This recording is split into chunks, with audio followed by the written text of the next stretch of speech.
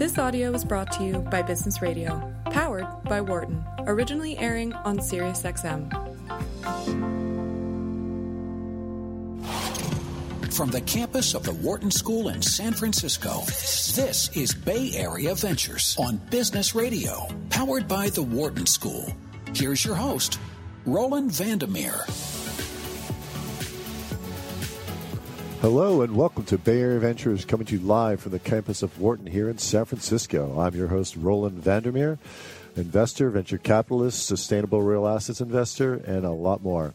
And on today's show, we'll be talking about money that matters. This is a program, a subset of Bay Area Ventures, but it's really about what matters most and talking to people who really want to make a difference, CEOs, investors, and really trying to change and impact the world.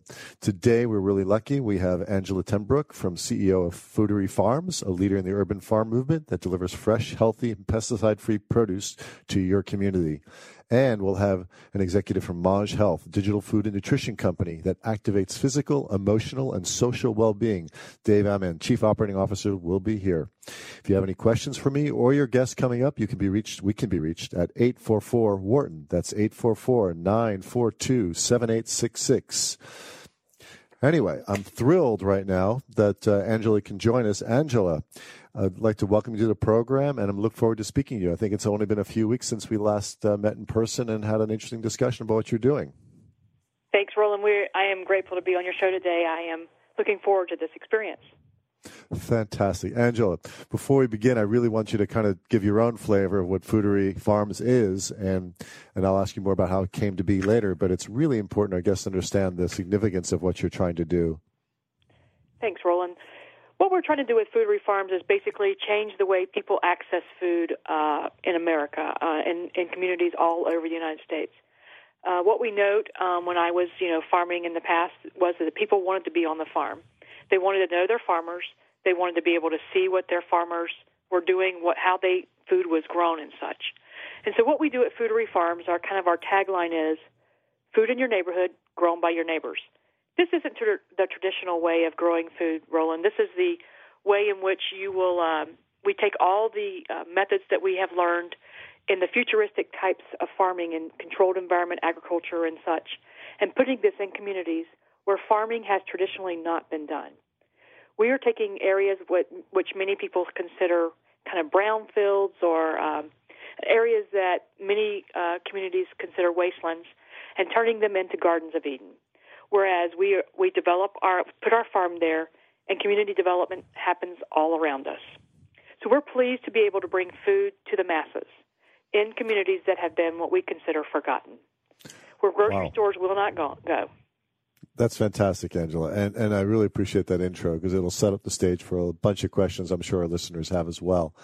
And I know that you are based in Jacksonville, Florida, and you were out here looking at what opportunities are out here in California, in the Bay Area particularly, talking to the universities such as UC Davis with the big agricultural program, talking to communities on the peninsula as well as elsewhere around, and how you can expand the vision you are creating right now in Florida. Is that correct? Yes, that's correct. We're actually hoping part of our rapid movement, fast growth company idea is that we will try to do 50 of these in 50 states in a real short time. We know that there's a huge need for fresh, available produce to communities all around the United States that simply don't have the opportunity to access fresh vegetables. I mean, case in point here in Jacksonville is if you get products out of Salinas, which, grow amazing vegetables, it travels 1,700 miles to get here. Whereas we can grow products in our facilities 365 days of the year, have fresh available produce to our neighbors. And, many people, when they think of greenhouses, they often think, they can only grow a certain variety, salad greens, herbs, microgreens, tomatoes, peppers, and strawberries. In our facilities, we're finding that we're able to grow upwards of about 31 products. So let's frame that a second, because that's quite a statement you just made. And first of all, we're not talking about just putting a farm in a plot of land in an urban infill environment. Okay, you're actually talking about putting a greenhouse-like facility, and we'll talk about the special, unique characteristics of your approach as well in a moment. But this is unique in the sense of seeing greenhouses in urban environments or suburban environments that'll feed the neighborhood. That's right. Okay. That's right. That's what we're trying to do. knowing that, okay, and it sounds unique and sounds really daunting and challenging how that can work and the economics of that. And that was the most intriguing thing about your vision and mission. And I know you're prototyping them right now in Jacksonville, and you're showing this can work and the vision there. But I think our listeners really want to know about how is this farming different from traditional farming, and even a normal greenhouse for that matter, because these are complex structures and they cost money and definitely are hard to make the economics work for most people. Yeah, that's, Roland, that's what we hear. A lot of my fellows who are in the controlled environment space, they spend upwards of $450, I've heard quoted for some people, per square foot. What we have found is that we've been able to reduce the cost of the overall greenhouse cost by doing some what we call low-tech opportunities in farming to bring what we say is farming simplified. So our greenhouses are designed and built with food safety in mind, as well as the manner in which we grow our food is very special. So the science of it all is a little different than a traditional hydroponic greenhouse, whereas my family has done for many generations. We do aquaponics, which, many people consider aquaponics to be kind of not commercial, but in the last few years we've actually seen quite a few commercial entities come along. But what's special about our water and the way in which we are able to grow our products has to do not only with the design and build of our facilities, which are intentional, which have biosecurity and food safety measures in the design, but as well the manner in which we produce what we consider our nutritious water. The nutritious water that we have that's proprietary to us, that we have been able to develop within our facility, which has all the components of the normal soil, bacteria, fungus, and a variety of other things that you would find in healthy soil, and are made within our facility. So, are you saying you're mimicking organic agriculture in a situation like this, which is a really hard thing to do? It's one of the things I've heard, and I've actually felt myself, is that any greenhouse that's using hydroponics or even aquaponics can never mirror organic farming in the dirt with the microbes and the activity. And that's a real challenge for many, many farmers, because they try to certify as organic, and some are getting it, but actually it's not the real thing. And you're saying you can actually make it simulate or actually do it as an organic farmer. We're actually doing it, Roland. That's actually really what's special about it, is we have actually developed a very, kind of special proprietary blend of water that we take with our fish, and then the processor that we process our materials from. We're actually able to we utilize kind of a technique. We spin our water, vortex our water, and it's somewhat structured. And so our water is actually able, it comes up through a mechanical biological filtration, and we feel that our water is far more organic than many people would really believe, and we have some science behind it. So let's revisit this for 1 second, because you said something really important, and I think our listeners have to know this. This is really interesting, and to do this, I'm going to segue back to your roots. I guess your name is Dutch, actually, I believe. Right. And I think those roots go back to farming in the Dutch land. So you just mentioned structured water and spinning water. Very, very old techniques, as I'm told, and you can read about in literature. But tell us about that, how you discovered this and why that is in your family and how come. Yep.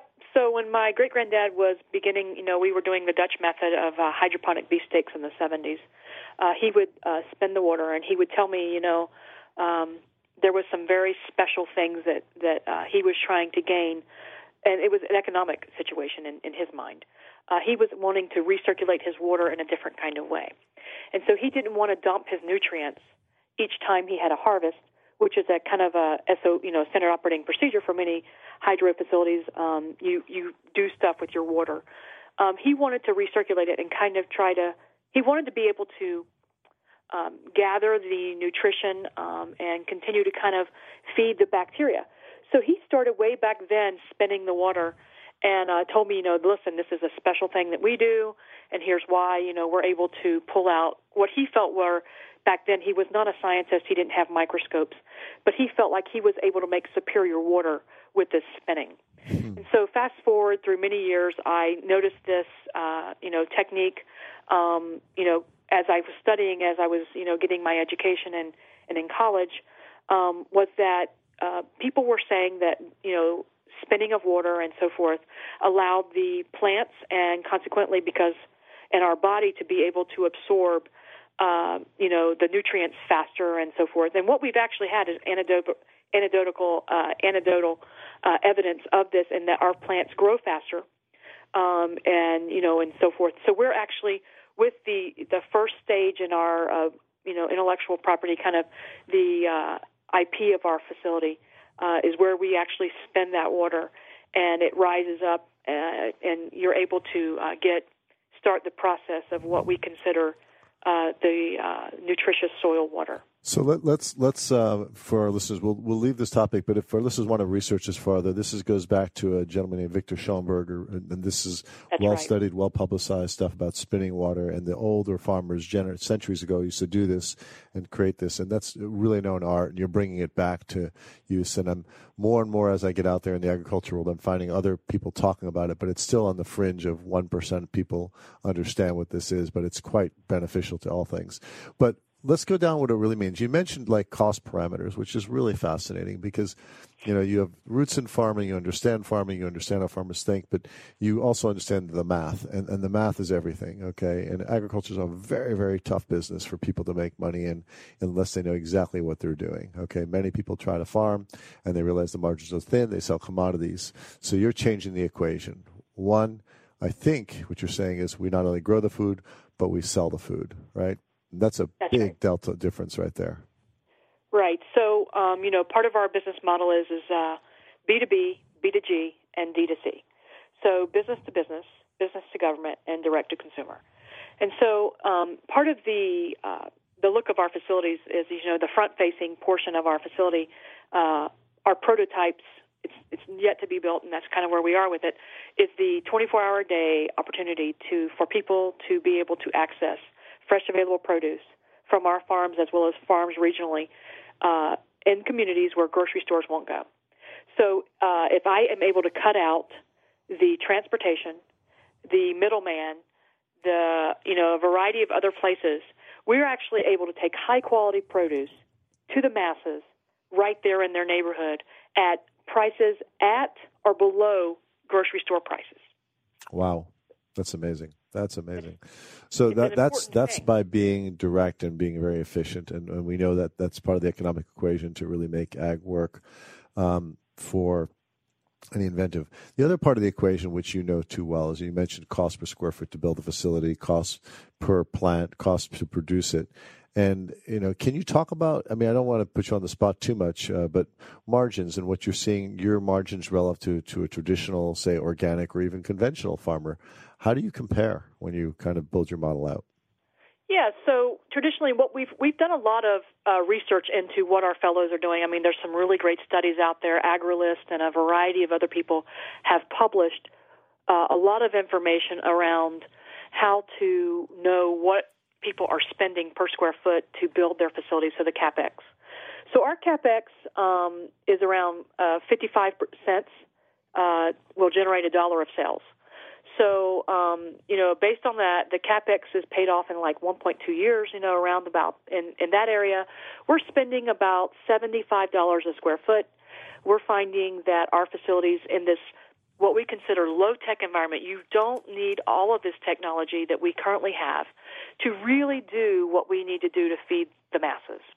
Low-tech, controlled environment ag, next-generation low-tech environment ag, we actually have found that we're able to feed all the people that we need to, utilizing humans within the neighborhood. So we have been able to reduce, kind of the CapEx, as well as the cost of goods sold, the economy of scale. We've been able to utilize all of those to our advantage, as well as the opportunity to work with governments and places around to be able to get low-cost lands in areas that people traditionally don't want to do business in. That's the brownfield you mentioned, that they're abandoned neighborhoods. All through San Francisco and the Bay Area, they have these people that are trying to put a little urban farm in a little plot of land. It's something similar to that. But how much land are you looking for when you're doing this? Traditionally, Roland, what we're looking for is on the smallest, what we call the street side farms, which are the So agriculture, it has the economy of, it's a volume-based business. So you need to have a certain amount of products to be able to sell every day and so forth. So on the smallest street side farms, which are 12,500 plant holes in a, mass in our smallest facilities, that is a 200 by 50 lot that we're looking for. So 10,000 square feet, we can actually put our facilities on. You can, when you go to our website, you can actually see kind of what the prototype actually looks like. And so we put our greenhouses, our controlled environment, packed facilities, all the way through, all the way to the vending machine. We've figured out how to actually push this all into this quarter acre or less of lot. And, for the large distribution farms, for the push-pull, for the supply chain management, we needed about an acre for that size facility. And in that size facility, we can push upwards of 100,000 plant holes per month. Okay, the jargon might get a little heavy here because I know what you're referring to, but let's track along here. By the way, this is Bay Area Ventures on Business Radio, Sirius XM, Channel 132. I'm your host, Roland Vandermeer, and I'm speaking with Angela TenBroeck, CEO of Foodery Farms. If you have a question, please give us a call at 1-844-WHARTON. That's 1-844-942-7866. I want to go back to the point where you were saying, so a quarter acre of land, which is not much, and there's lots of those lots available in many urban environments, and that's quite exciting because you can open up anywhere. Then you mentioned it's kind of a hub-spoke model is what you were referring to. I think you have your street side, and then you have your hub in the middle, which is ideal. Then you can actually supply more product to the different spokes, if you will, right? Or other. That's right. The push-pull model. Got it. Okay, so one's a presence in a urban environment. So that's fascinating. And I know you talked about you haven't built out the whole full thing, but why don't you give a little bit of background, because your credibility. I mean, when I spent time with you, your credibility was unmatched in terms of farming skills and understanding what goes on, and the recent experience you had in building out quite an operation, which you sold off, and then you launched this model. Can you tell us a little bit about that? Yeah. So. As I've kind of alluded to during the conversation, as far as we can look through our generations, we have always been farmers. And so our family, started farming basically as many, many millennia ago. But we started farming in greenhouses in the 1970s. And so as you heard me talk about, my great-grandfather and what he was doing, I had low chores at 5 years old, which meant that I was responsible for cleaning those. Anyway, long story short, fast forward, as in many farming families, they don't want everyone to be a farmer, and I was the person they chose to kind of do something else. Did something else, had an opportunity to come back to farming, and put together what I called my science fair project a few years ago. We went at that facility, we went from 5,000 plant holes to about 150,000 when I sold that facility back in 17. And that was the first aquaponics facility in the world to obtain SQF Level 3 certification. We were able to scale that facility. And the premise that I was able to take away from that is something that I carry along with me today. What we found was that people really wanted to work on the farm, but they did not want to invent. And so we found that if we hired women within the community, those women would they first of all loved it. Second of all, we could help them with kind of community building. So what we found was that if we taught a man how to farm in our method, he would only change his family. But if we taught a woman to farm, we would actually be able to change a community. So today, on our farms, they are primarily run by women. Those women come from all walks of life. Whenever we put a farm in a community, we have the folks who work on the farm look like the community they work in. So we have women of all sorts, of all types. We have women what we call reemerging citizens. And we work with women who have had challenges in their past. They may be reemerging from a divorce or a family issue. They may be reemerging from being incarcerated or having other addiction issues. We find that these women are in a catch-22. They are really not able to get a job many times if they've been incarcerated. They are not able to get a job because and it's kind of a vicious cycle. So they're not able to get a job. They're not able to get their kids back. Yet these are the things they need to do. They need to have a job to get their kids back. So we have found that these folks, when they have joined our team, have become the most amazing workers, and they have actually been able to move within the food chain up into our food chain. And we have found that because of that, we just hey, talk to your friends, and so our community, we're community building as well as really changing the ways. I don't know if I digressed, but nonetheless. No. That's it's a wonderful digression, and it's not even a digression. It's core and central to who you are and what you're doing. It's again one of the things that impressed me a lot is not only are you growing food where food is needed in a way that people haven't thought about and a model that actually is very unique and profitable, but here you're engaging a community and you're engaging the people that have been almost forgotten and don't have a way back in, and you're giving them a chance. And it's so funny, and that you actually are playing to so many things that many investors are looking for today. And it's a tribute to your model, your thinking, and everything, and very impressive. So I appreciate that segue. And you seem to say, well, men aren't performing as well. And in fact, I think the issue with labor and farming is daunting. I mean, there isn't a farmer that is not complaining and worried and doesn't know how to make it. So they're industrializing it more, they're automating it more, they're mechanizing everything. And you're coming with a very simple model that actually grows more robust food at a cheaper cost with a workforce that is more dedicated. That's remarkable, actually. Yeah, and what we find is that we do working wage, so we don't do pick rate. So we call our ladies farm hers. So everybody on the team is so if you come to the farm, you'll see that she's wearing probably a farm her shirt, or we refer to each other as farm hers, and it's kind of a badge of honor. To be a farm her, we find that if you can stay 30 for 30 with us, if you'll watch that plant from seed to harvest, we can many times change the lives, because people are connected in ways. When they see something grow, just as if you had a child and you watch that child grow, you feel connected to it. Same thing happens in the 30-day cycle of the plants. While we wax poetic here, there are things that we can do to rehab whole communities who have been forgotten, bringing food, high-quality food, into food deserts. Many people call them food swamps, where people have not traditionally been able to access fresh available produce, not even at the Jiffy store. I mean, limited in my community alone. Let me just kind of give you a statistic that's very interesting. My community in Jacksonville is about 1.3 million, 3.45 million, that sort of thing. 10% of our population is in a food desert. We have 29 food deserts in our city. In that situation, let's talk about the economics of it.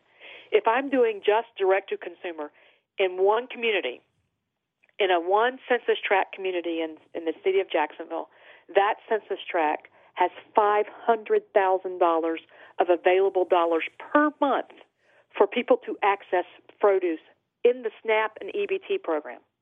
Wow, that's tremendous numbers and data there too. And that repeats all over the country. It's impressive what control and the what you face and how you're building this, all with the metrics you're citing here, which are really unique, I think, and very demonstrable as well.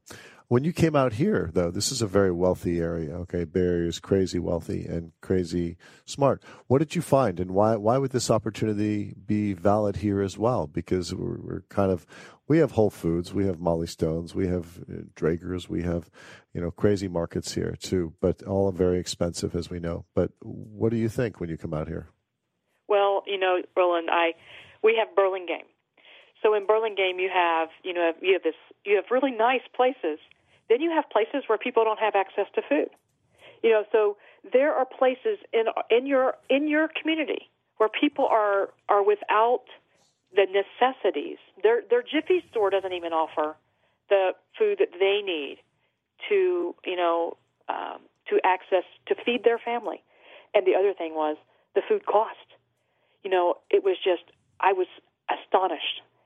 The other thing is that the quality of the food, although you have farmers growing, you're very close to where a lot of our bread basket of America, people don't have access to the vegetables that maybe other folks, such as yourself and others, would be able to access because you have the means to buy those things. The other thing that I noticed was that there are a lot of people interested in this. They're trying to do community gardens. And community gardens, I have to tell you, I love them. I think they're amazing tools to teach young people where food comes from. But you really need a lot of food to feed a family. And I don't really think that people understand the amount of food that is needed to feed a family. And there are people who are hungry. I mean, your homelessness problem in San Francisco and talking to some of the people that you and I connected with even, everyone recognizes there's a problem and the basics of human kind are not being addressed. And food is one of those basics. So that's important, and I'm going to segue for a second because one thing is getting the food, another thing is knowing what to do with it, which is another problem. And in fact, our next guest, the next hour, will talk about this. This is a company that actually trains people and teaches people how to use food and develop skills and kind of modify behavior, because many people are still stuck like, what do I do with that zucchini? I don't know. Squash, I don't know. Yeah, lettuce, iceberg lettuce, that's a good one. I understand that. And throw a tomato on it. But do you find that to be an issue in your model? Actually, Roland, that's a very interesting point. So in our community, I have to kind of brag on our community a little bit, where our farm is located. So when we came into the community, it was a little bit, there was some challenges. We had some issues, and I didn't come before daylight, to be honest with you, and then, a normal farmer would come there sometimes before daylight to do some things. We used to not. We have actually today, we are able to access our farm 24 hours a day without fear of going off. But what we've also done is we've brought in food trucks, because there isn't a grocery store or a place to eat near where our farm is located. And so we've brought in the food trucks, and the chefs have taken it upon themselves to teach the people in the community how to eat. We had a chef 2 weeks ago who came in and said, hey, look, I know you guys all think that romaine lettuce is only to be eaten raw. Let me show you this. And he sauteed some lettuce with some steak cuts from a meat producer in the community, and he said, look, you can do this. This is how you can cook it. If you think it's, you don't really like the way it tastes, and let's try this and see how this tastes. The other thing they've been showing them is how to use the herbs to make the flavor taste better, more palatable. And that's, many times people they don't care for tomatoes, or they don't care for even, really good common food. Now, less the stuff that we grow that's, like I have an English breakfast radish. What do you do with that? So what do you do with some basic foods that you've always eaten traditionally raw? Well, here's a new idea. So we've brought in food trucks, which is, it's kind of a fun thing for people in the community. And we actually have people in the community ask, when's the next food truck coming around? So-and-so chef taught me how to cook that Swiss chard. And so, it's been really interesting teaching people how to do something different. Wow, that is phenomenal, and I really appreciate that, because that's a big part of the puzzle. I know people like Jamie Oliver are out there teaching people, and and you'll hear the next guest that says teaching people, but this is really important when you can do it and give recipes. And I know some, food co-ops do the same thing, pass a recipe with what the harvest is that week. So right now, I'd like to take a short break. I'm Roland Vandermeer, and my guest this hour is Angela TenBroeck, of CEO of Foodery Farms. Stay with us as we continue our conversation about growing food in your local community and how she does it and breaking the paradigm here. Right after the break, we'll be back. You're listening to Bay Area Ventures on Business Radio, powered by Wharton School, Sirius XM, channel 132.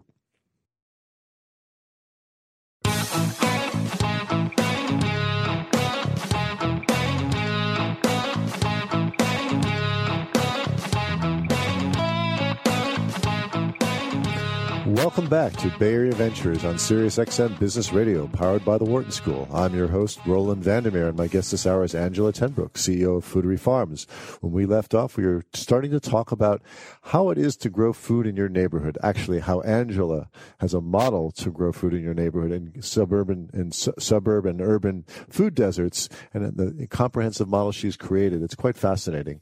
Angela, I have lots of follow-on questions for you, because I just feel that you were just touching the tip of the iceberg here. So there's a few things that we've kind of glossed over. So one, you have a really cool model, but we really haven't talked about how you're doing this. And you mentioned aquaponics, which is a frightening word for a lot of farmers and people who have tried investing in it and people who have tried it actually, because there are all sorts of challenges. First of all, how do you keep the water clean? What do you do with the fish and all those things? And it doesn't really scale the model. And there's lots of questions in people's minds about that. And our listeners, if they don't know that, this has been challenges, for generations in this industry. So can you tell us a little about that and why your approach is unique and different here? Right. So one of the things that I think most people, have the misunderstanding is and aquaponics is much like hydroponics has been around for many, many, many, many years. Aquaponics we can find all the way back to the Mayans. So anyway, one of the things that's most important about the manner in which we design and build our facilities has to do with food safety. Many times people think of aquaponics as fish swimming below the plants, and the USDA really doesn't allow for you to do that. That is not really an appropriate method and manner in which to operate your facility. And on the commercial scale, you really must be mindful of following the rules as everyone else has followed. Our fellow farmers, hydro, farm grow, ground grown, whatever. In this day and age in which we have really severe food safety issues, we really have to be concerned with that. So we have designed our facility to, the manner in which we grow has very rigid requirements, and, we run our facility with what we call the Red Book. So that means that when you enter our facility, you have the normal biosecurity things such as, you walk through water, you walk across, what we will, for the listeners, we'll call them sticky mats. We have, air blowing across your clothes so you don't bring in, pests and such, as well as the manner in which you walk through our facilities. But what's really special about aquaponics is that it's really an environment and a biome that's kind of different than, in the chemical formula of hydroponics, you grow a specific, TDS, ECs. You have a whole variety of stuff going on that you monitor and watch, and you're developing for your developing product. Whereas in aquaponics, it's more of a symbiotic relationship between the plants and the fish, whereas the plants are able to uptake the nutrients that the fish really do not need to come back to them. We recirculate our water in our facilities, and, when we've built this, I've built this, now more than a couple acres worth of aquaponics commercially. And what we have found is that you really have to maintain this environment that, because we don't use pesticides and herbicides and such, that it's very sterile but not sterile. So the environment is much like you would be in a commercial production facility, yet we want the neighbors to come in and see what we're doing. So I think the thing that's most important about, the farms in which we're putting in communities isn't that people would say, oh, that's the farm down the road. Oh, I don't know what happens there, but I want them to say, that's my community's farm, that's the Foodery farm, that's so-and-so sister that runs that farm down the road. And you know what? You can get our vegetables, her vegetables there 24 hours a day at the Innovative Market. I don't know if that answered your question, Roland, but that's it does. But so describe this. So you have fish swimming around, doing their business. Okay, what are they being fed when they're swimming around? Yeah, so our fish are fed a really high quality diet, high in protein. Our fish are vegetarian, so many times people think you can only have tilapia in an aquaponics facility. We've actually seen recently where there are other commercial aquaponics farms who are growing salmon. In our facilities, we grow koi, goldfish.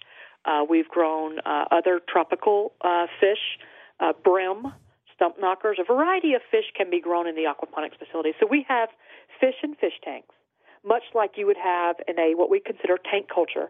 We do a low stocking density so that our fish are maintained with kind of good husbandry and good practices.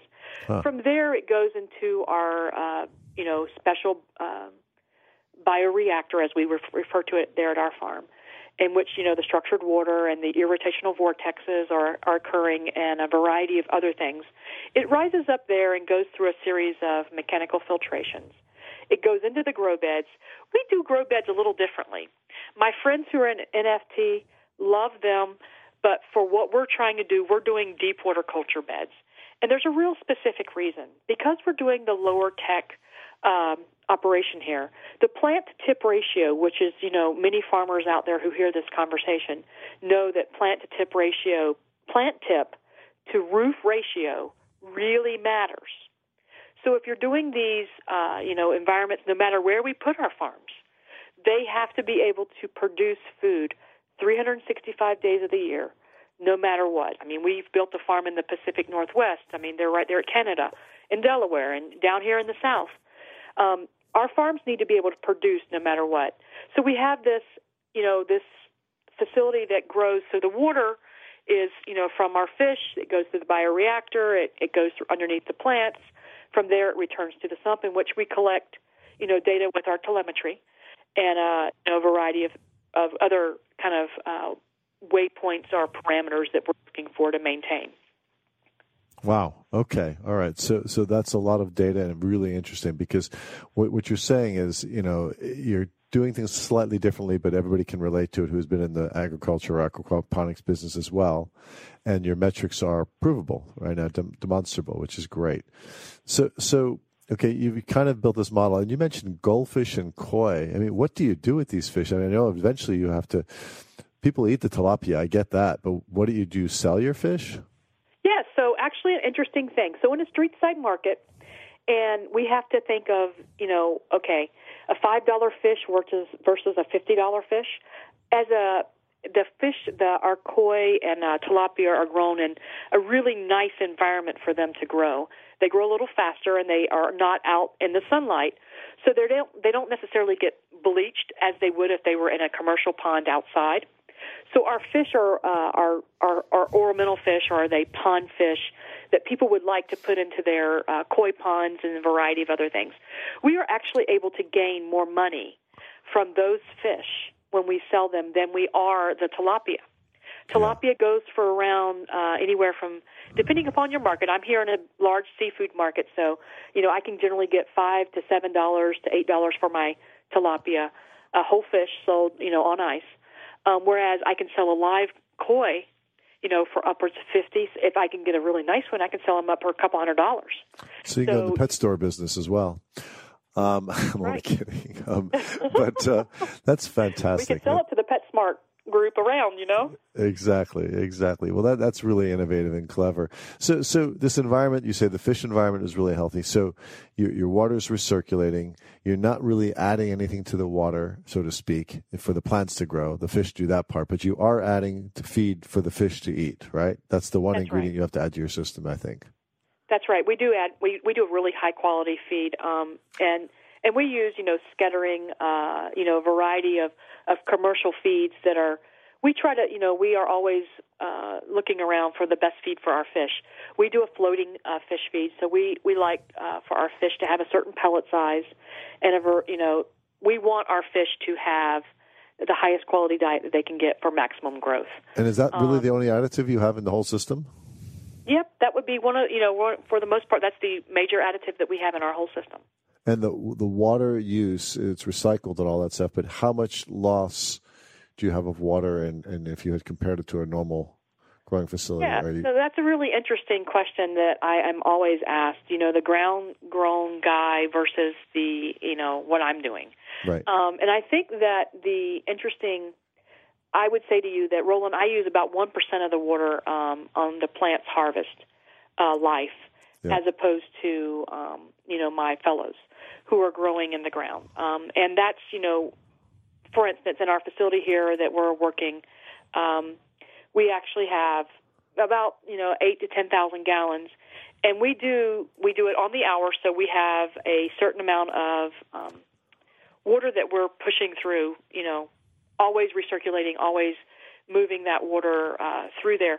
And what we are trying to do is we are always trying to minimize our water use for runoff and a variety of other things. I mean, every farmer I know is trying to, reduce our water. But what's special about our place, Roland, is that we're actually able to reduce all varieties of water usage because of the manner in which we grow. So we have this recirculating water system that we are actually, we use a fraction to grow, this crop of plants that we grow than our traditional growing. So, for instance, if I have a 30,000-gallon aquaponics system, that would grow a crop of about an acre of food, recirculating that throughout the system, whereas my fellow farmers on a 1-acre field, probably the life of that plant, he's going to produce, possibly, use 30,000 gallons in a week.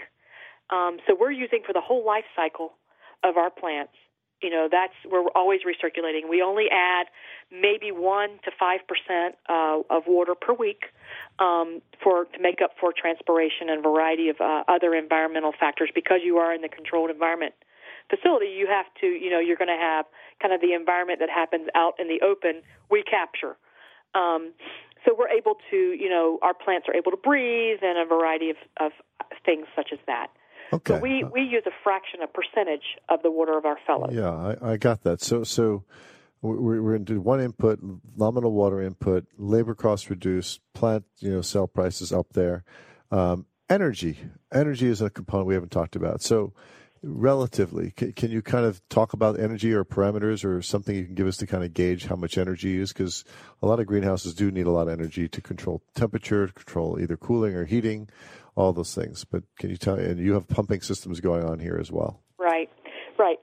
So I always smile when people ask me about energy because that is where I really feel like we are outpacing everyone in a lot of ways, is because we do use solar energy to power the majority of our facilities. We, as part of the team that I have, we've developed here, our partner here is in the PV and LED space. So everything on our farm, from the lights that we use to the power, our pumps are DC so they can run off solar. In our city, we're required to do on-tie, so we have to be on the grid. But we can run our solar power during the day so that we get like a net zero energy use. We as well have built our coolers with using total solar power coolers. So we have tried to reduce our energy footprint, our carbon footprint, to as low as we can get by utilizing solar power and the other sustainable energy opportunities. So the other thing I'm going to ask you that for a second. I want to really dive into that a little more because really I'm helping the listener kind of build an economic model and understand where you're coming from because it's so well put together. But this is Bay Area Ventures on Wharton Business Radio, Sirius XM 132. I'm your host, Roland Vandermeer, and speaking with Angela TenBroeck, CEO of Foodery Farms. So you have solar, which mitigates. So how much input do you take off the grid? I imagine nighttime something has to run those pumps, but do you have battery storage, or are you pulling off the grid at that point? We are pulling off the grid at that point. In the future, our goal is to go with a small battery grid, but because we will be running our whole facility, the actual building that we build in the front that has the innovative Farm and Go market, and the pack house area is actually enough square footage to power our whole facility and run on grid and power our neighbors a bit so that we can actually reduce our energy costs to zero. Wow. So that means, let's talk about your energy use. I mean, we make it sound so high. As I remember, your pumping solutions, these motors are not the biggest, nor the biggest pumps in the world. You're just really doing low flow rate stuff. So this is not a big. That's another thing we have to mention. Yeah, I did not say what was so special about as well. Continuing on about the specialness of the flow of the water. So the flow of the water runs through hydraulic head and gravity push through our facility. So the only place where we actually pump water is back to our fish tanks, as well as the only other motor that I'm using inside of the actual grow operation, besides my fans and such, is a blower for the oxygenation for my plants to have oxygen at the roots, because we know that allows the roots the permeability to be able to absorb nutrients and so forth. And so we actually use downhill flow, so hydraulic head, at a certain PSI, we are moving our water through the facility, and we're able to return it without a motor as per se at all. Wow. So we are actually able to move our water with gravity and using a series of physics principles and engineering. Yeah, so you're not using a ton of energy anyway. Are you doing any lighting though? We actually don't use lighting. Because of the greenhouse design in which we build, we haven't used lighting. Now, our facilities that have been up in the Northeast, we have seen that they have tried to use a little lighting, but even still, you change your varietals and you're able to continue your growth. There are low light, day neutral, a variety of other things that you can acquire seed wise. Which takes me to an interesting thing as well, is that we're trying to innovate on indoor seeds. So what can you grow inside of greenhouses? Right, right. Well, you mentioned you're growing 30-odd products in this environment, which is very unique as well. And people don't understand how challenged most people are to have those kind of varietals going. Right. You have to have a plant scientist on your team and someone who understands farming, who speaks farmer, to really get the understanding of you can't grow a certain variety of romaines, year-round. That's just not possible. Right. You have to, change your varietals and, what you grow so that you're always able to produce food for your clients. And hence your recipes that you're going to make with the food every season kind of thing. That's right. That's right. So let's dive into something else, because it's something we touched on and you keep on kind of going over it, but this idea, this innovative way to sell food, street side in these urban infill environments, it's important because, I go to a little deli or grocery store, we call them. It's really a soda store with some chips in it, and that's my food desert right there. And there's nothing live in that whole store. And they might have an apple or a banana, or an orange in there, but they don't really have anything else. So you're trying to address that market, that opportunity, and get real food to people. And also, it sounds like sell other products that are like-minded, like fresh eggs and fresh whatever there could be. Is that not correct? That's right. So in what you've heard referred to as the Farm and Go is our answer to fresh available produce 365 days of the year, 24 hours a day, 7 Could I liken that? I mean, I'd like to, sorry, cutting off there. I'd liken that to, there's a really neat little farm here in the Bay Area in Bolinas, and you come up there, you drive up, and there's this little stand, and you shop what you want, and then it's an honor system, and you pay, you weigh your stuff, and you pay, and you go. And this farmer is amazing, and he literally has 2 employees, same thing, very loyal, and he works very normal hours, and he has a fantastic little business, but he's able to, and it's not even such a premium. He's a discount to all the stores, of course, but it's also a very wealthy market, so he can do that. I thought that was an anomaly, and you're telling me you have a similar model, and you can make it work. Right, exactly. And our model's a little different. It's not a kind of honor system. I mean, people everywhere are honorable, but we do have to have, some understanding about what people are purchasing, and our Farm and Go allows us to be able to do that. So as well, people want to be able to use their credit card and a variety of other payment methods, PayPal and other things. Our machines actually will allow you to do that. So you're able to come up to this access. You can envision it kind of a big iPad screen, and you will touch the screen and be able to access either one fresh available salad or a family-size amount of salads, that may have tomatoes and onions and those kinds of things, as well as a possibility of milk and cheese and bread from the community. We've been working to see, we have an opportunity for 200 SKUs inside of this marketplace that we're doing. So the person walks up to it. They're not really able to access it. There's not a cash exchange. This is, off hours or during hours. If they don't want to come inside the farm, they could access their vegetables out there. We've actually been working with talking to a guy in the Bay Area who has this really interesting app on the phone where you're able to access the vegetables, kind of know what's happening before you get there. And, there's some movement. We've been talking with him about being able to queue up your order so that all you do is you get a QR code or whatever, and you would come and show that before the screen, kind of get in a code, and you would actually be able to access your vegetables. So it's kind of, if I had to visualize, it's kind of like a food locker, that's ready and waiting. It's like a food locker. That's right. Right. It'll open up and release with the app, and you can pay your money, and it opens up for you, and there you go. It's all yours. And then I guess the people working the farm restock it for the next client, and there are hundreds of them, I take it, available, on one wall front, right?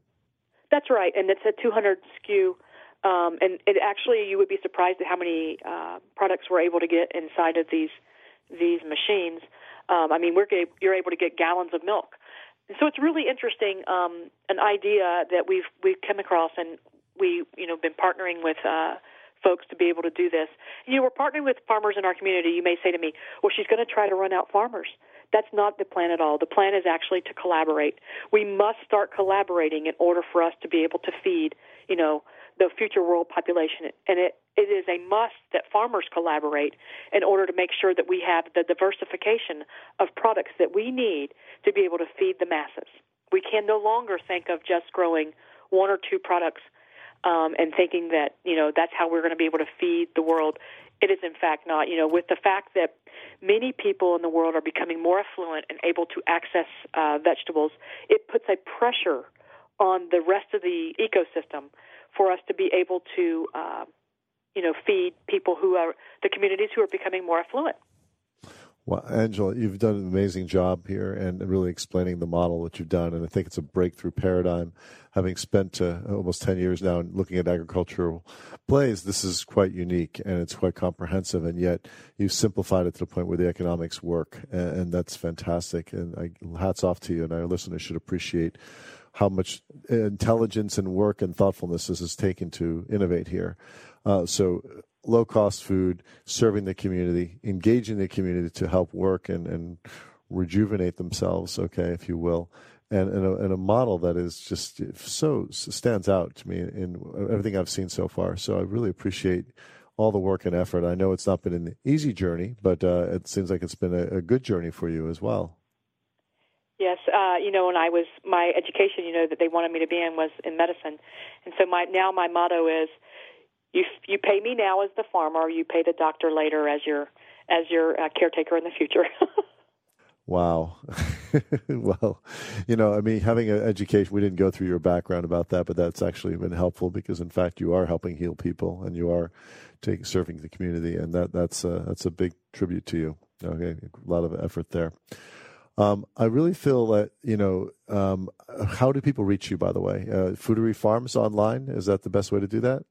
Yeah, they can reach us at www.fooderyfarms.farm, as well as they can, Angela at fooderyfarms.farm. They can call us at the farm. They can come by and see us. We are looking to, to move forward very rapidly. We are looking for strategic partners to help us, go into these markets and to help us to feed the masses in the future. Okay. All right. Well, unfortunately, we're out of time here, and I've been speaking this hour with Angela TenBroeck from Foodery Farms. Angela, thank you so much for joining us today. Thanks, Roland. We really appreciate the opportunity to tell our story. You're welcome. And our listeners will join in and go to your website or email you or look it up online, and I hope to see you out there. Just ahead, I'll speak with Dave Amin from Maj Health, a digital food and nutrition company. I'm Roland Vandermeer, and you're listening to Bay Area Ventures on Business Radio, powered by the Wharton School, Sirius XM 132. You're listening to Bay Area Ventures, powered by the Wharton School. Here again, Roland Vandermeer. Welcome back to Sirius XM, Bay Area Ventures, live from the campus of Wharton in San Francisco. I'm your host, Roland Vandermeer, and today's show we're talking about money that matters, CEOs and investors that are making the difference. If you have any question, please give us a call, 844-WHARTON. That's 844-942-7866. Today, I'm joined now with Dave Amin from Maj Health. He is the COO and CHO, which we'll explain in a second. Thanks for joining me here today, Dave. Thank you very much, Roland. It's a pleasure to be here. Well, let's start out with what CHO means. So CHO stands for Chief Health Officer. We at Maj wear many hats, and I wear two titles. So I'm a physician, and I'm essentially the chief clinical expert at Monge Health. Okay. So can you give us, before I ask your background, because I remember it's fascinating, is give us a little overview of Monge Health and let our audience know what Monge Health does and what it's really about. Certainly. In 2 minutes or less, by the way. 2 minutes or less. Monge Health is a very forward-thinking entrepreneurial venture with a singular mission, which is to reverse the damaging effects of obesity in our population, which has taken a kind of a death grip on our population, and also the damaging effects of obesity, which we refer to as metabolic syndrome. And so this is the singular mission of the company, and the focus is on actually changing a person's relationship to both food and movement. Wow. Okay. So there's many systemic reasons this whole industry is evolving, but it's also systemic because of the environmental issues that are out there as well. So let's talk about a little bit about your background. You're chief health officer, chief operating officer here. I know you have an eclectic background, and you ended up here for kind of a really interesting route. Want to just go through that a little bit? Sure. So way back when I was an engineer in the Air Force for about 8 years working on satellite communication systems, I quickly realized I had more of an affinity for people in the life sciences, and I took off for medical school, University of Southern California. I trained in emergency medicine. Along the way, I developed a really deep affinity for community health and for taking care of folks in a primary care type setting. The emergency department became a kind of a microcosm of everything that was wrong with healthcare. And increasingly, the farther I advanced in my career, I realized that we had to start rethinking how we were delivering primary care so that I wasn't seeing these things to such a degree in the emergency department.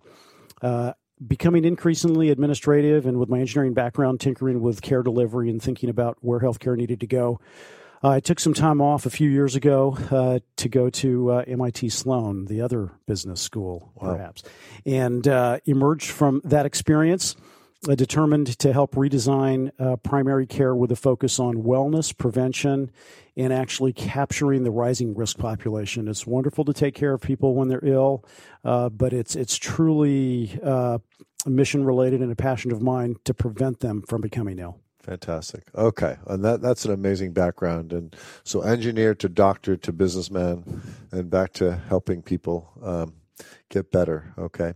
So let's walk through Monge a little bit. And Monge is a unique model. I happen to know Adam DeVito, the CEO. Yes. Who is, and by all, I'm actually a small investor in this company, a little bit of, because I found it so fascinating what they're doing. So I got to know the company a little bit over the past year. So tell us a little bit about what makes Monge special and how it works its program, because it's unique and I think it's emerging right now. Right.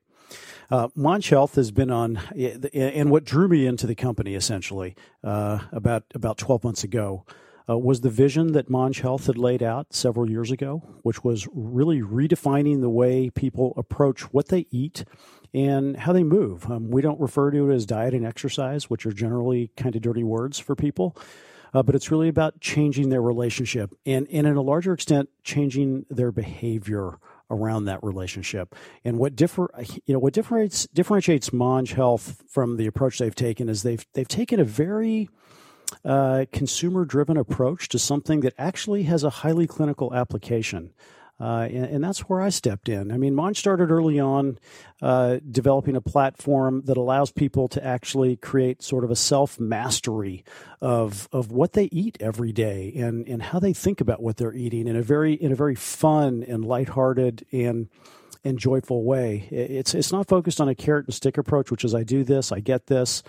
It's much more focused on the science of intrinsic motivation and allowing people to develop a mastery over themselves. It's focused on the science of B.J. Fogg's small steps, behavior change, kind of mastering tiny habits in your everyday life. It's focused on autonomy, becoming curious about the world around you. They've sort of taken the approach that if you're prescribed something, which is what we physicians do on a daily basis, and we all know how well that works. People don't finish their prescriptions. They don't show up for their appointments. But if you can get people curious about things that are good for them and allow them to gain something from that encounter, not necessarily lose anything, that you've really moved them pretty far along the journey to creating sustainable behavior change, which is what Monj is all about. At the end of the day, sustainable behavior change around food was the starting point. Monj Health has added movement to that equation with the acquisition of a company called iTrim, which was a very successful model for folks that were looking to lose weight. Taking the best of what iTrim had, taking the best of what it currently existed with the nutrition platform, and merging those into what is today a digitally delivered, very live health coach enhanced model for behavior change. Okay, so that's a lot right there, and it sounds interesting because you're taking food, things you eat every day. You're actually mindfulness comes to mind when you talk this way. It's being mindful Absolutely about correct. how you approach food, which is new for most people because most people will grab something like myself. I'm addicted to chocolate chip cookies, and I just eat 3 before I realize I've eaten 3, Right. kind of thing. And it's not good for the sugar for my whole health, right? But that's the mindfulness of how we eat and what we eat, okay? Live food, potentially. And Correct. Our guest before, by the way, was talking about growing real live food and how to put that to work. So it's really fascinating. You're here now. And teaching skills, I remember that. You have teaching skills too. So teaching cooking skills, teaching cutting skills, teaching all these things in a very systematic way that's enjoyable, right? That's completely correct. Mindfulness is a big word, and most of us, myself included, probably don't go through the day with enough mindfulness around either what we're doing or what we're eating. And a major focus of this is to start teaching people or allowing them to self-explore and figure out what works for them. And they're going to gain skills. They're going to gain mastery over themselves. They're going to perhaps even gain some happiness in what they're doing because they're experimenting and they're finding joy in things that otherwise we wouldn't consider. For example, what they're eating on a daily basis, and with that comes a mindfulness associated with what we're doing. Right. Movie comes to mind was with Michael Pollan speaking, and it was looking at the food system and the diets that we all face right now. And this was a family they were tracking, and I remember that distinctly in the truck. And they're talking, we can't afford this good food. We can't afford healthy food is a big thing, and that's why the prior guest was here. It's becoming more affordable, but it was a big dilemma. And he said, and we could never afford the diabetes medication that my husband's on. Because of that, we can't afford good food. And it was quite the other way around. I was stunned at the hypocrisy of that, or the irony of that. Exactly. And Monj is also on a bit of a mission and has set out to prove that that's a fallacy. It's sort of an urban myth that it's cheaper to eat unhealthfully than it is to eat healthfully. And the entire premise behind the nutrition platform that Monj has developed is that it's not. If you sit down and look at the way they have fashioned, I say they, it's we, now I've been on the team for an entire year now, the way we fashion this is that the blueprints to the meals, and it's not recipes, it's not prescriptive by any stretch of the imagination. It's actually teaching people how to use common things around the house, combine them in a way that's flavorful, that's filling, that achieves that level of satiety, but in a very plant-based way with small amounts of proteins. You don't need to eat a box of donuts to feel good or full or satisfied. You can actually do the same thing with a majority of a plant-based diet, but wrapped around big flavors and using naturally occurring glutamates that trigger satiety. Becomes a different world for folks when they engage in it, and it's been wildly popular. But you're not vegetarian advocates. You're not saying that. That's just you're just adding that to the color here. Exactly. It's more of a Mediterranean style diet with the Blue Zone diet. A Blue Zone diet. That's exactly it. Small amounts of protein, migrating to more of a plant-based diet. And I remember sulfur-based foods are really good in the Blue Zone diet. These are the regions around the world for our audience that actually have the greatest longevity because they eat this really wonderful diet. They also probably have a good lifestyle with that too. And it's exactly true. So the diet's a big part of it, and we could talk about Blue Zones for probably another show. But there's a big social connectivity piece attached to that, and is probably a good segue into where that intersects with the work that Monge Health is doing. And that's the consulting kind of model, the coaches and stuff like that. What is that about? So it's definitely the coaches that are diving in, but it's also more about the social connectivity with family, friends, peers, colleagues, even other folks that are using the Monge Health application and are engaged in the program. We recognize that social connectivity is everything. If we talk Blue Zones, we can talk about the deep social connections that bind those populations or bring them together. Nothing is more social than food. We recognize that. That's where family gatherings occur. That's where ideas are exchanged. When we go to perhaps do business, we meet over lunch or we meet over dinner. We recognize that there's a big social influence to this, and people that are socially connected become happier. And when they become happier, they want to do good things for themselves and the folks around them. We also recognize that this has a very clinical side of it. We know from the medical community that it doesn't matter what behavior you're trying to change. If we are taking people in a prescriptive way, which is largely what medicine has done, and told them what to do, and then sent them off into an environment that has led to this behavior, or habit, that's unhelpful. And so creating a social structure for somebody that's positive and supportive is embedded in what Monge Health is doing. And I remember that because I think most people, even with debilitating diseases, will not follow up. And I don't know if it's most, but 60% or 40%, somewhere around that, will not take the medicine after they feel just a little bit better, will stop, even though it's life-threatening not to take it. Correct. The compliance issue is massive because there's no support structure behind it. There's no support structure. And so in the wider world of medicine, we would enlist family, friends, peer support. Peer support's become a really common topic. I would say 10 years ago, nobody talked much about peer support. And now when we're dealing with behavioral health, we talk a lot about peer support and engaging the folks that are around you.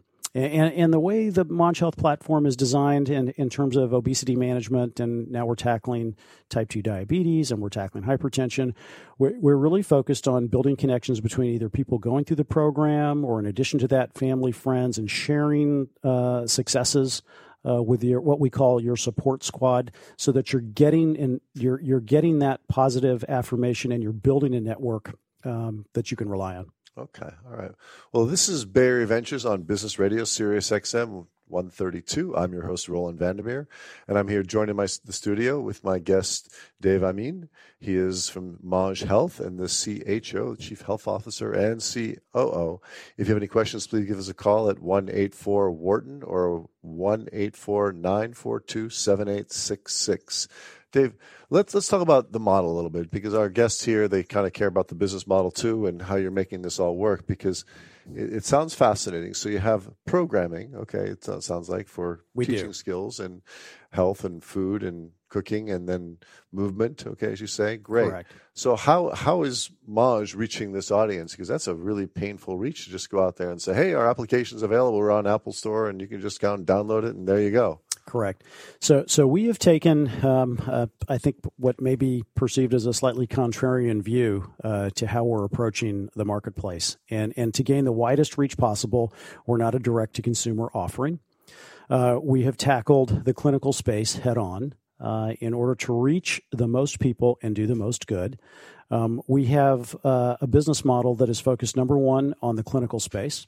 So the intention is that this is a clinically rigorous 52-week program designed to live in a physician's office, facilitated by a health coach, which may be a registered dietitian in a network that we've built out, or somebody that we can specially train for the practice. We've taken the approach that, and this is just a truism in medicine in general, that there are lots of good ideas and everybody can agree on something that's good to do. There's not a lot of money to pay for it, regrettably. And margins tend to be low. And so reimbursements become very important in the medical space or in the clinical space. And so we've taken a really hard look at what clinical reimbursements are available for preventive care. And we've actually created the business model for our clinical partners and in consultation with them. We've been working on that for the past 10 to 12 months right now. And the clinical partners that we have worked on have been just wildly happy with the partnership that we've created with them. And we have actually built a set of reimbursements around what we're doing that they can leverage, and we participate in the work that they're doing and the reimbursements that they're able to garner with a revenue share. And that's one model, and it's a business model that works for the clinical space. We recognize that healthcare is multi-channeled. People will get healthcare from a clinical setting. Employers are diving into the game, and obviously the payers are yet one more channel. The second business model we have created in conjunction with a very large payer that we're working with is a milestone arrangement where we actually are at risk for patient engagement or on the hook for patient engagement and for achieving certain clinical targets. And this makes sense from a payer standpoint because our fees will obviously come directly from the payer, split up over a series of milestones, which we would achieve over a 52-week period. And it begs the question that why would a commercial insurance company go out and pay a reasonably large sum of money, $1,000 or $1,500 for a program with no copayment and no out-of-pocket for their members? And the answer is that if and when we're successful at achieving those clinical targets, the return on investment for them is 10 to 20-fold. People come off medications. 10 to 20-fold. Medication de-escalation itself can drive that number through the roof. Wow. Reducing emergency department visits, reducing hospitalizations, reducing all of the negative and expensive effects of metabolic syndrome, which comes largely from obesity. Are they really on your side, though? Don't they like those revenues because they're not paying for them anyway? So, Roland, I would have, if you had asked me that question 15 years ago, I would have said you're correct. There's been a real shift in healthcare and in the marketplace, and it's across all sectors. And there are a number of pressures that have been driving that. I would say first and foremost, there's pressure coming out of Washington, D.C. and the Centers for Medicare and Medicaid, which have really changed the rules around reimbursement structures and are heavily focused on actually penalizing health systems for not just for poor quality of care, but for lack of cost containment or for overutilization. So the drive is on the prevention side now, coming out of CMS. The second pressure is coming, and I'll tip my hat and give a nod to the employers for this. They've basically said enough is enough. We're tired of healthcare costs for our employees that are going up at 15 to 20 or 25% a year. Mm-hmm. And those large self-insured employers are looking at the payer market saying, you need to help us with this. And so payers are competing amongst themselves for this large body or volume of business. And so it has now become in the payer's interest to figure out how to achieve cost containment and drive these expenses down. And I think there's been a bit of a push from the public in general. Those folks that are self-insured and out on the market independently are saying enough is enough. And so I think there's a widespread realization across the entire healthcare industry that there's a better way to do things.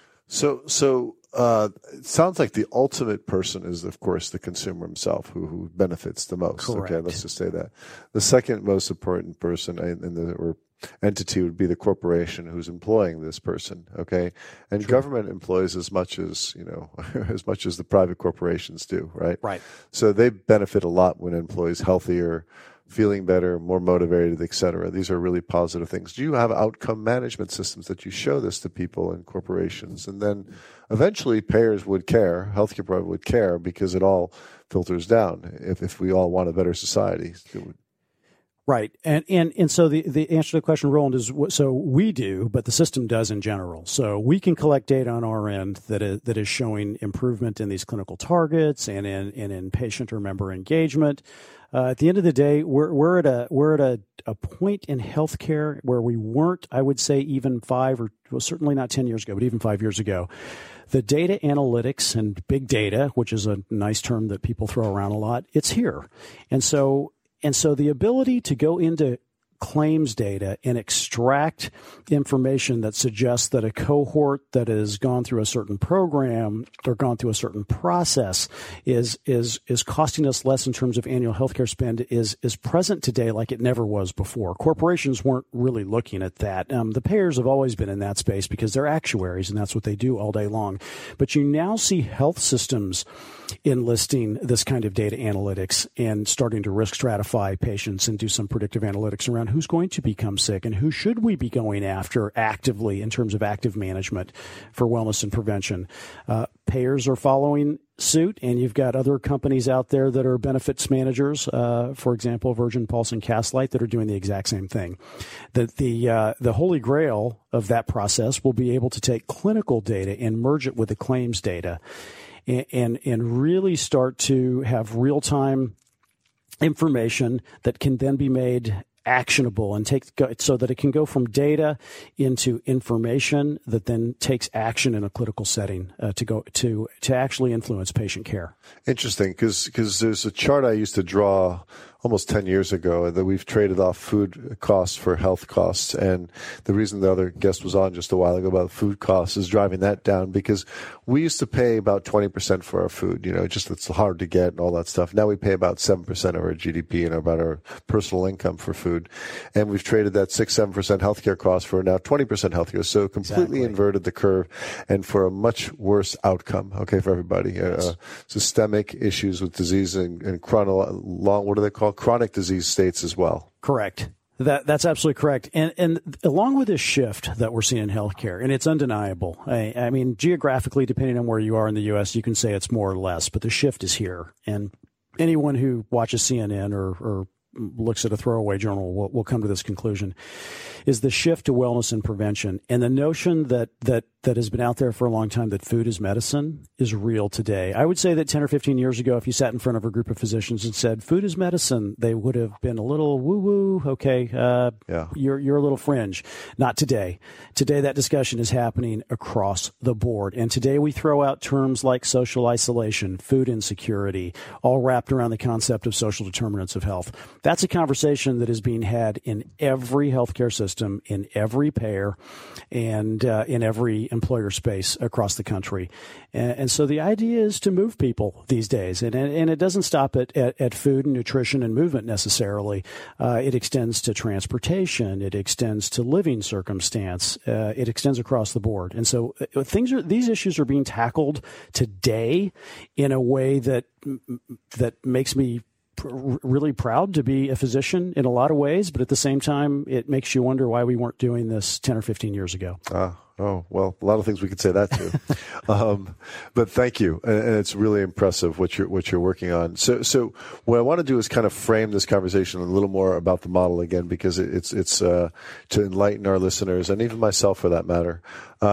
So what we're saying is you're getting paid to deliver services to individuals who are at risk, so to speak, right? That's correct. And you're getting paid on a monthly basis, from these payers or healthcare system, mostly payers is what you're saying. Correct. It's both. It's on the payer side and on the clinical side. Okay, both. And that's to take care of them, to have an individual care and take interest in their own well-being, really, is what they're doing. That's correct. And is there a reward for that individual besides better health?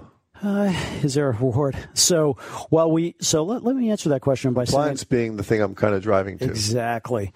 So the reward in the sense of is there a gym membership or a discount, or is there some tangible reward? So while Monge Health doesn't necessarily provide that, I can definitively tell you that both the clinical partner and the employer partners that we're working with are offering incentives. So if there's an interest in there being an incentive for somebody to succeed, that can come in the form, and there are some restrictions in the clinical setting about what can be provided versus what can't. But that could come in the form of a gym membership, or that could come in the form of a food voucher for a grocery store. Right. That could come in the form of a reduction in co-payment at the end of the year, right, or in a refund of sorts from your employer. Right. We may drive that outcome. We may drive the success for a particular individual. The tangible incentive is going to come from another setting. For us, we create a kind of a gamified program that people are engaged in, that's extremely consumer friendly, with a user experience like has never been designed for a clinical product before, and then the social network and the connectivity associated with it. Wow. Okay. So you said gamified. Great word, great use. And a lot of people are trying to use that in today's well-being space as well. And to get behavior modification, make people engage with it. So is this platform launched now? Is it about to launch? I mean, I know you had prior platforms and it's working for a bunch of clients, but you have a new version coming out shortly. Is that what's we do have a new version coming out shortly, and our launch date is just around the corner, literally. Okay. When I say around the corner, I mean in 2 days. Wow. This is our latest version that is coming out. It's a very robust tool that's going to be deployed. And we're starting with a small cohort of roughly 7,000 to 10,000 folks. By the end of June or so, we expect that number to be closer to 1 million. We are also set to launch within the next 2 to 3 weeks with a clinical partner, and that is going to be a pilot program, not a go or no-go type of thing, but more to refine the billing process and the clinical workflow. We're expecting within the next 3 to 4 months to roll that out along a number of clinical practices with the same partner. So it's fully baked. It's being deployed literally as we speak. Yeah. And the team is, I can't begin to tell you how excited we are to see 10 to 12 months of work come to fruition. So our audience, if they wanted to download or play with it, could they, or they have to be part of a system that gives this to them? They would need to be part of a system that gives this to them. They can explore it and they can research it on our website, but they would have to be part of a system that... Or pay the great fee that you receive for that application, right? Exactly. Okay. All right. Well, good. So unless and you are working with all these different providers and rolling it out carefully. And that's a cohort for audience, again, means addressable market almost in a way. It's a number of applicants that can sign on if they so choose, correct? Right. Okay. So you have and they're encouraged to, I guess, by their, association organization they're part of. They're heavily encouraged to. There was a time, so that's a good question, Roland. You just prompted a thought, which is very important. There was a time in healthcare where we just sat back and waited for people to get sick and come to us. That has shifted completely 180. The entities we're working with are actively going out, using this risk stratification and using these patient matching engines that are becoming more commonplace, actively locating those folks that need the intervention and then engaging them in ways like never before to pull them in. So it's a form of active patient management that hasn't existed in years past that is becoming increasingly the norm. Wow. Okay. Well, let me take a short break here. I'm Roland Vandermeer, and my guest this hour is David Amin. He's the Chief Operating Officer and Chief Health Officer of Maj Health. Stay with us as we continue our conversation after the break. You're listening to Bay Area Ventures, a special show called Money That Matters on Business Radio, powered by the Wharton School, Sirius XM, channel 132.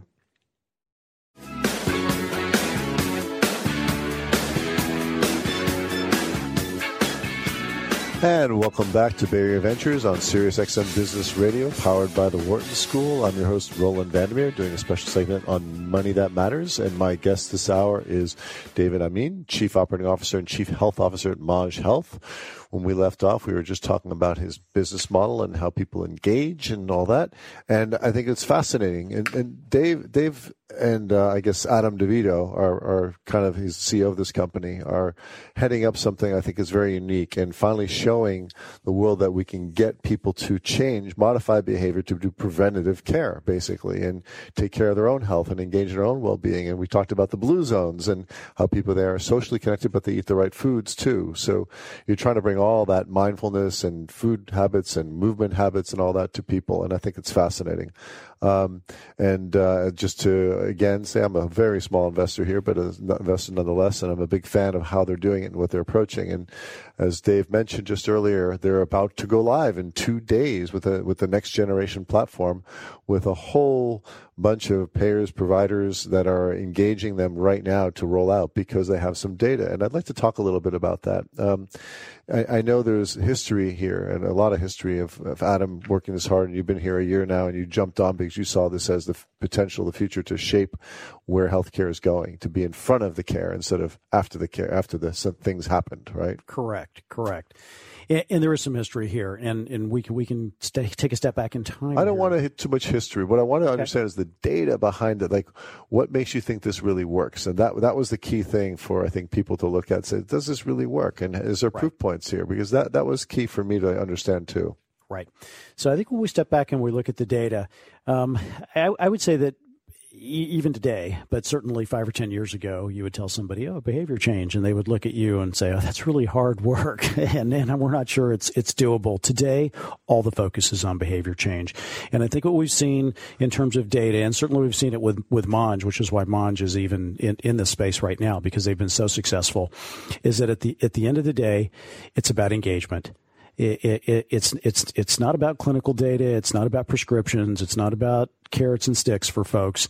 It's literally about how do you engage them. And the data around engagement is actually pretty good. And suffice it to say, it's not coming from the clinical world. It's coming from the consumer world.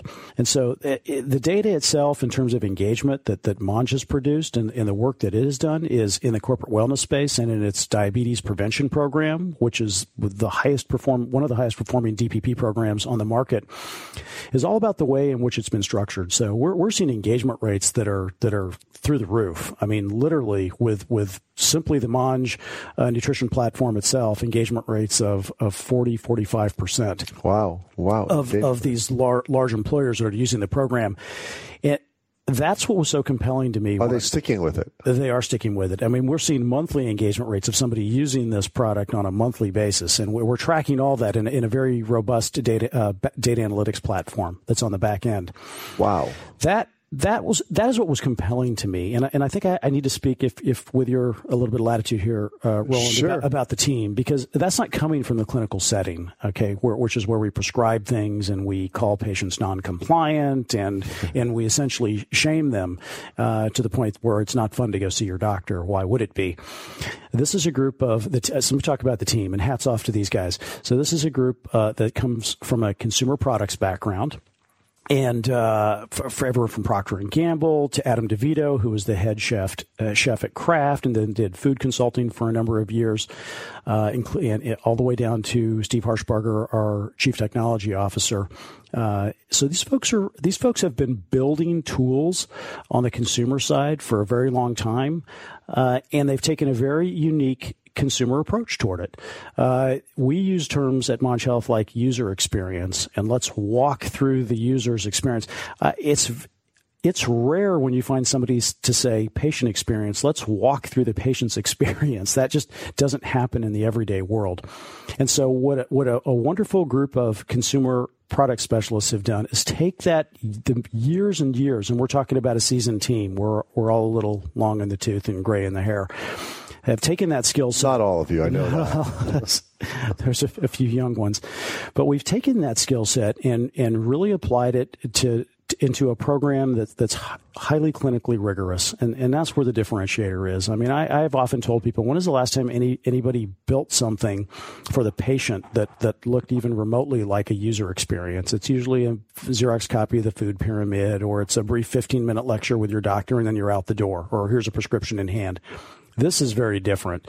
This is a group of folks that have been identifying how to engage with consumers for 20, 30 years, that have taken that skill and expertise and said, how do we do this to something in a clinical setting that's actually really good for people? And that's what makes this so much fun to work with. It's a clinical tool. The patient doesn't know, or the member has no idea they're engaged in a clinical process. It's too much fun for them. Wow. Okay. Like using Facebook or Instagram or Snapchat or whatever gets you excited about looking at your phone. This is a very similar type of notion. Could I use the analogy of Peloton, the exercise company, and they're just growing and they're worth how many billions? I don't know. But it's a great example. Peloton's a good example. We're not here to advertise tools, but I go to Cycle Bar. I don't like cycling, to be perfectly honest, but it's hard not to like Cycle Bar because it's like going to a nightclub, except there's no beer. Yeah. And there's music and there's people around you and everybody's having a good time and they're socializing afterwards. It's the same idea, is that we've taken something that normally wouldn't sound like fun, right, and we ignore that and we say, guess what? This is not only is this fun, but you're going to believe me. Yeah, I could see group settings and social interaction and all that on the platform as well. Is that right? That's exactly it. Yeah. Heavy on the social connectivity. There are group chats. There are obviously group activities that members can interact. There are also group coaching sessions where people have an opportunity to share experiences. It's all part of it. Yeah, that's fantastic. So you're building a community, if you will, and your channel is a traditional channel in a way that needs this desperately for this community to engage and take care of themselves. Yes, that's exactly it. We're building a community. In some ways, we've stepped back and said what we really want to do is build a movement. And build a movement in a channel that reaches people. We want to meet people where they live, work, and play, but we wanted the widest reach possible. And we weren't necessarily interested in reaching the top 10% of all, top 3% of all 10% wage earners. We have gone, as our CEO says, into the belly of the beast on a mission to change the way people view their relationship with food and movement in a very positive way. And the movement part of this is important too, because it's just breathing and being and all that stuff. But you can't take it to the Pendleton or Soul Cycle or something like that crazy stuff, because we all know what happens there. It kind of is disheartening when you jump in. I jump in those classes. I can bike. It kills me sometimes.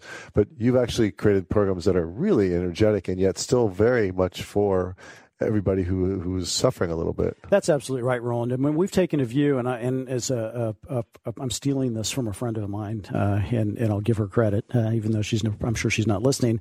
But we've tried to democratize both nutrition and certainly movement. Not everybody. We recognize that there's sort of an inner athlete inside everybody. Mm-hmm. You just need to rediscover it. We were all born that way. We haven't all evolved that way. Yeah. And so there's something for everybody. Not everybody's comfortable going into a gym. Not everybody's comfortable strapping on workout clothes and being seen in public. We understand that. And so the movement piece of this is extremely important. It's not about running a marathon. Great if you do. It's not about, powerlifting at the gym. Wonderful if that's what you're up to. It's about moving your body in ways you might not even have thought. It's about taking a walk. It's about joining the fitness platform that we have integrated into what we are doing. Which are online live classes where a coach can physically see what you're doing. If you choose, you can perhaps see other members, and these courses are run practically 18 hours a day at convenient times, and they're brief. These and they cover a spectrum of things. It might be Zumba, it might be something else. It might be simple calisthenics. It might be akin to a boot camp if you're up to that. And you can pick and choose what you want to engage with, and these courses are designed to be 15, 20 minutes. We've also taken an approach that movement does not mean you have to go out and run for an hour and a half. Great if that's what you're into. Most of us don't have the time, the energy, or perhaps even the fitness to do that. That 3, 10, or 12 or 15-minute sessions, or 2 of those, is as good as 45 minutes or an hour. And there's something that you can do within the space of your day, wherever you work, wherever you live, wherever you play. And so I'm going to get back to that term, democratize movement, because I love the idea of that. Fantastic. So that sets you up with a good company out there, with the companies out there that are really hitting it out of the park, and you're going to be like one of them, aren't you? There's no doubt that we're going to be one of them. It's a unique channel, and appreciate that. But again, we come back to the roots of this company. What the roots are is, how do we help people engage with food and being in a way that's mindful and caring and self-healing in a way. Okay. And there's something you mentioned earlier on. I heard it very loud and clear. This, like, we're not here to punish, to upset you. We're here to encourage and be supportive in a way. And doctors tend to be a little more punitive and harsh. And you're saying that that's not the way forward, because it doesn't really work for most people. It doesn't work, and it may work for a short term. Think about going to your dentist and they ask you, do you floss? And you're embarrassed. Yeah, about 3 days before I go. Right, exactly it. And many times I've asked patients, do you smoke? No, I quit smoking. When did you quit smoking? 3 days ago, before I got sick, and now I'm in the doctor's office. So it's all, traditional medicine has been prescriptive, and it's embedded. We call our patients non-compliant, without any regard to the fact that they have no transportation or don't have the money for their prescriptions, and that's why they're not taking it. So we've taken a different approach at Monge. This is not about shaming people. We've all been shamed to death, and we're not any healthier for it. We've taken the approach that it's not even about education, because we all kind of know what we probably should be doing, but we don't do it. It's about discovering that inside of us we have a sense. We have the autonomy to master ourselves internally, and to move forward in a very positive way, and to discover, so the program of Mange is designed to really get people to explore and discover that they're not losing something. If I tell you you have to change, Roland, I say stand up and change one thing about yourself. You might take your glasses off. You might take a ring off. And this has been well studied. People don't view change as gaining something. The cup half full approach would be to pick up your coffee cup and say, there, I changed something. I just added something to my routine. Right. And so we've taken the approach that behavior modification is about gaining something. It's about gaining mastery over yourself, not being enslaved by McDonald's or whatever your bad habit is, or smoking, for example, or even substance misuse. But it's about gaining control over yourself so that you're making your own decisions in a very mindful way, and becoming healthy in the process. Okay, well, you're listening to Bay Area Ventures on Business Radio, Sirius XM 132. I'm your host, Roland Vandermeer. I'm joined here by my studio guest, Dave Amin, who is Chief Health Officer and Chief Operating Officer of Maj Health. If you have any questions, please give us a call at 1-844-WHARTON. That's 1-844-942-7866. Dave, so we're talking about change and behavior, but the business model is always where I come back to, how this all works and put it together, because you're doing some amazing things, but it starts with the premise is how do we help people out, okay? That's the premise, and what's the best way to reach people, and how do we change it? And you mentioned earlier Adam DeVito was a head chef or executive chef of Kraft Foods. That's a irony, if there's ever irony. My macaroni and cheese has a chef behind it. But I remember his claim to fame was launching Del Giorno Pizza. That was the healthiest he could come out with there. And I think he was very frustrated there. But Kraft is going through their problems, as we know. If you read about in the paper, Kraft Heinz is faltering all over the place. It's about time. Their food is really dead food. And that's not what we're talking about here. We're talking about live food that's good for you, nutritious. Right. And Maj is using the partners in the medical establishment, I believe, the payers, providers, doctors, et cetera, to encourage people to get on this platform because they see the results and it would help their caretaking of these patients, okay, in a way. And maybe it makes the doctor more mindful, too, about how they interact with their patients, seeing results, which would be fantastic. So love all that. And the fact you're getting people to pay you for it, not the individuals, but the actual providers and payers to take care of that. Right. That makes Maj really interesting. So you're about to launch another. You already have customers now. You've been running for a couple, 2-3 years right now with the platform. The first versions of it, right? That's correct. So we've been operating in the corporate wellness space for several years now. With the existing Mange Nutrition platform, the iTrim program, of course, which we acquired about 10 months ago, has been incorporated. We actually had a preliminary version that went out into medical fitness centers, which we've had some experience with now, that helped inform and educate our ongoing design efforts. And so the version that's coming out now is has all those basic functionalities in it, but it's much enhanced. Wow. And it's a fully baked version that we're going to be rolling out within a couple of days. So this has been an evolution. In some ways, folks look and say, "Oh, it's a pivot from this to that." It's really not. It's an evolution because believe it or not, the employer space, the corporate wellness space, the payer space, the clinical space, they're all converging down the same final common pathway. Yeah. Which is how do we move people in the right direction? And so this has been an evolution of a mission and a passion for Mange. And you referenced our CEO Adam DeVito's background in Kraft. I'm going to speak for Adam because he's not here today. Okay. Because he's working and has been for probably 72 hours straight getting ready for the launch. But he often said he went to Kraft to change Kraft and discovered Kraft was changing him. And that was the point at time at which he said, I really have developed this wealth of skills. He's a classically trained French chef that started in French kitchens when he was 12. He's written 12 books on cooking and nutrition. He started cooking schools. He realized that his whole life had been around trying to do something good and worthwhile, a very mission-driven individual, and it finally became time for him to leave the food industrial complex and go off and live out his dream. And he's found some very willing partners and very skilled partners, and I was thrilled to join as well. Wow, that's a hell of a background, and you have a background yourself that's incredible. And the team, likewise, I think, all shares in this passion and drive, and has been incredible. So you right now are on the cusp of this launch, so it's really exciting to talk to you, and I really appreciate you showing up here when I know you guys are probably busy as all get out here. But so what we're expecting to see in this next year is, as you mentioned, the cohorts or the group you're addressing in the next year, it could be just a meteoric growth kind of thing coming up. And is the firm ready for that, to kind of handle that kind of growth rate right now? That's a great question, Roland, and we've been asking ourselves that for some time now.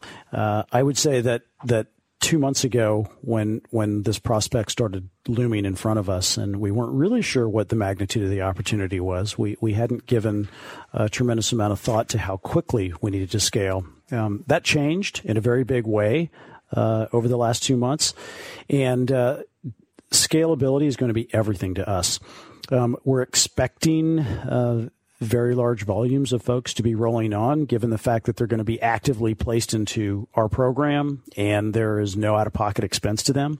And just the nature of the program, once they're introduced to it, they're going to be excited. You mentioned the 45% stick rate, That's with the wellness platform. I mean, we think that our trajectory within and our stick rate, as you put it, within the program that we're developing now is going to be much higher. It's a very active platform. You don't need to come to it. It's coming to you. And it's being built in a way that I can't imagine people won't become addicted. And I hate the word addicted, but in a very good way, to proceeding with this and to staying with it. The question of scalability is one that we have struggled with. We feel like we're there. We have hired our initial cadre of coaches. We were successful in hiring a brilliant registered dietitian with a master's in nutrition, Rebecca Thieneman. Thank you to Rebecca for joining the Monge team, who is building out our coaching network. The coaching network that is in development right now, and the first handful have already gone through the training and are ready, literally sitting there waiting. Is so-called our operators are standing by, our coaches are standing by. But you had a lot of experience with coaches before. I mean, the platform has been around, and they've trained coaches. This is something known for. This is an expansion of the work we had currently or previously been doing. And something that is new and just out of the box, I think, and a little fresh here, is that we are going to be partnering with an organization that is using a coaching certification license from the National Board of Medical Examiners. So there's going to be an extraordinary level of credibility to the coaches that we're working with, and it's going to be a great asset. That process is in the works right now. So say like you're wildly successful here and everything goes well and people start signing on, which is likely to happen here coming up based on everything I've seen and heard. Right. And I do believe in your back end. There's some great engineering talent there that's delivered that, and a tribute to a lot of hard work to a lot of people. But you're successful. So let me understand that. So who stands to lose here? And I'm going to ask the cynical question. Pharma stands to lose. They can't give any more pills. People with heart conditions, no more statins. Thank God, by the way, because statins are awful for everybody, which we now found out. And pharma's under a lot of pressure with the government and everything like that. So they stand to lose something by getting people healthier. And how is that going to sit with everybody? Is that okay? You think it'll just be course as usual? I think it's not only okay, I think it's going to happen. I do. And maybe I'm just an eternal optimist, but there are so many pressures today to do the right thing that I think the people that are profiting, and I'm going to use the term perversely here, which is a term I use frequently, that are perversely profiting from illness, need to start doing what tobacco companies did years ago, is looking for other industries to branch off into, whatever that might be. Like yours. Like ours, because health and wellness is where it's at. That's what's getting attention. That's what's getting funded these days. And we hear it again and again. And if people don't want to believe me or believe the commercial payer world or even the employer space, I'm hard pressed not to believe the employer space because they've been some of the most vocal about this process. Go look at CMS. CMS has made no bones about it, and they have unilaterally changed the rules about what gets reimbursed and what doesn't. Who's CMS, by the way? Centers for Medicare and Medicaid. Okay. And so what folks often don't realize is they're the largest insurance company in the United States, given the number of people that they insure outright. Right. And they have changed the rules in a way, and they're like the 900-pound gorilla or the big elephant. When they shrug, everybody else takes notice and has to move too. And they're now penalizing health systems. I mean, there's no bones about it. If you can't keep your attributed patients healthy, you're going to lose money. and you're going to wrap it worse than that. Not only are we're not going to pay you, we're going to take your money and penalize you, and we're going to give it to the highest performing entities that are doing the job correctly. So we're seeing a shift here, and pharma can complain, and they can take generics and rebrand them or tweak them to become, brand name again, but the tide has turned and it's not turning back. So, those folks that... But they're strong. I mean, look at the tobacco industry. Smoking was supposed to be, terrible. Look, it's come back with a vengeance because they advertised to an unsuspecting population. They've gotten into vaping and other things. So, the pharma, like the whole statin thing just blew me away. We've talked about this, I think, in the past, but here's something we're supposed to take for cholesterol, which is not the indicator that we should be looking at all. In fact, that's a very harmful drug that people have been taking, and no one realizes it, but if you read the literature, and it's still one of the big sellers, still pushed by doctors, and yet we know it doesn't do what it's supposed to do. Well, Roland, let me put it this way. One of our clinical milestones for the payer that we have a contract with is medication de-escalation.